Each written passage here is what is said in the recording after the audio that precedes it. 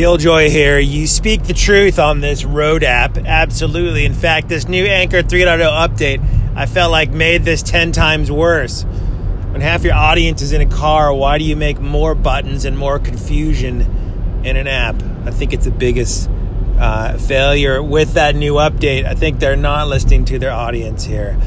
It's kind of a bummer. So yes, they need drive time, simple, and just voice activated, right? Play, Anchor person of choice, record, whatever you want. You just use voice actions, voice APIs. So it's very simple. It's very supported. I don't know why Anchor is going in the wrong direction. More music, more news.